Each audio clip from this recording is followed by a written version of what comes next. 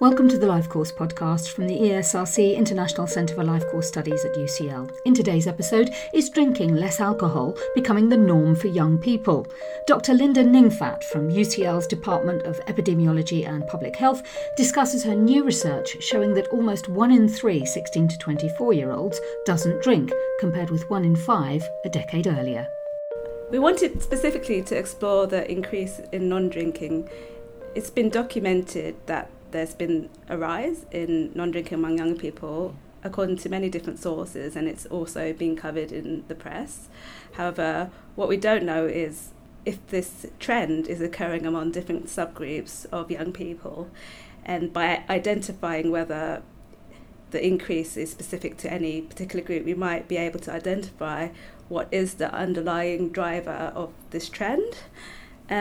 Also, to put the phenomenon in context, there are now more young people that are abstaining than under 75-year-olds, so the trend is quite stark among young people, and it's still an uninvestigated area as to why this is the case.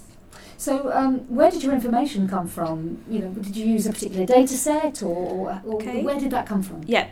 The information for the study came from the Health Survey for England, which is an annual national representative survey of a sample of the population living in England. We used 10 years of data spanning from 2005 to 2015, and this resulted in a sample of just under 10,000 16 to 24-year-olds that were interviewed for the survey. And what sorts of things were the young people who took part in that survey asked about their drinking habits that enabled you to do the sort of research that you wanted to do? Okay, since the survey is carried out every year, we are able to ask routine questions, and we do cover alcohol consumption every year. So there are questions such as, do you drink alcohol nowadays, yes or no? And those that answered no, we would consider as a non-drinker. But we can also get more information on drinking habits. So we also looked at binge drinking and above limit drinking. So we used the former guidelines that were set at the time as recommended by the Department of Health, and that's based on the number of units. So previously there were sex specific, so we just categorised participants according to whether they exceeded the daily limits or not, and also whether people had always been a non-drinker or whether they had quit drinking, for example. The survey also covers not just alcohol, but we also collect data on the social and demographic background of the participants, for example their education, their income and social status, and also about their health status and health behaviours, meaning we could explore trends across these different subgroups. In terms of your research then, what would you say were the sort of the key things that really emerged? We found that the increase in non-drinking was widespread among different subgroups. So rather than the increase being attributable to any increase among a minority group, we found that the increase was found among many different groups. For example, people in full-time education, so students, people in employment, different social classes, and among the white population, for example. We also found an increasing trend among healthier groups as well, so non-smokers and those with good mental health.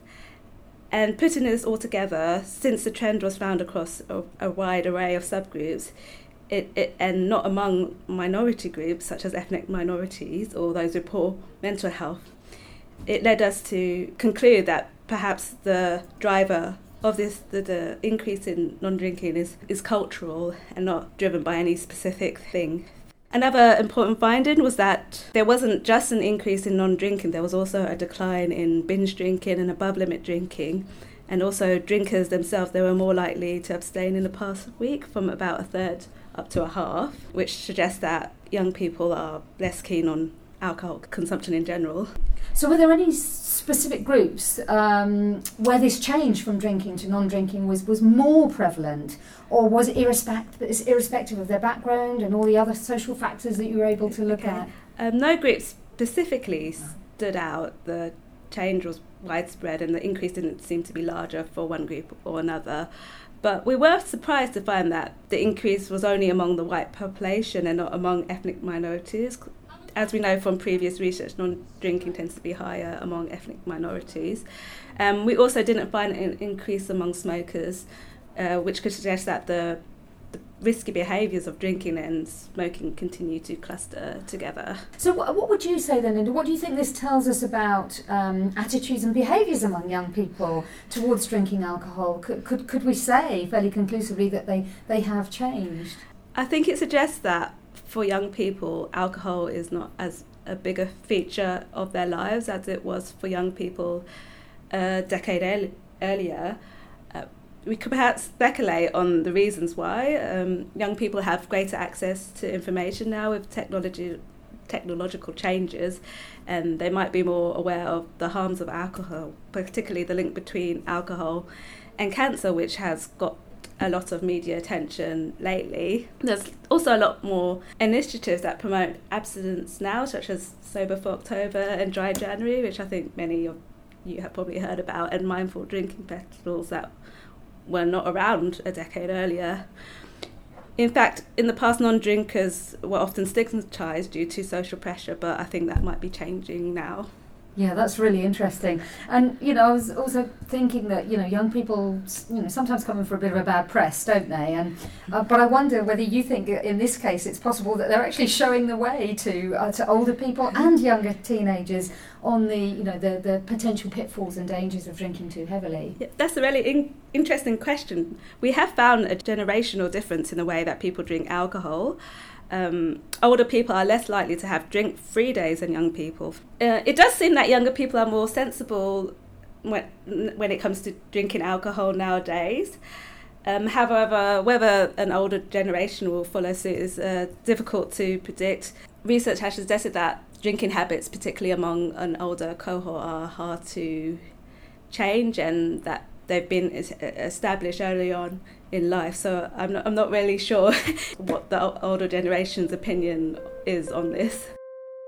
Thanks for listening to this episode of the Lifecourse Podcast, which is presented and produced by Chris Garrington. Investigating the growing trend of non-drinking among young people, analysis of repeated cross-sectional surveys in England 2005 to 2015 is researched by Linda Ningfat, Nicola Shelton and Noriko Cable, and is published in the BMC Public Health Journal.